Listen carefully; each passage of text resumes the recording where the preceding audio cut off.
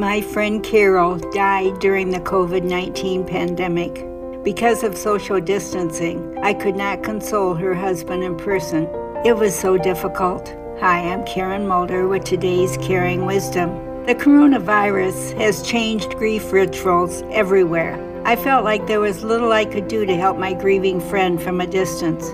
But with a little bit of thought, I came up with ideas. I could check in often by text, sending a note or an e-card, calling on the phone so he could hear my voice. I could also ask my grandkids to draw pictures for my friend. We could put signs in his yard like, "We love you." I could send a gift certificate for the restaurant that delivers. Yes, I can, we can still care, even if it is from a distance. God bless.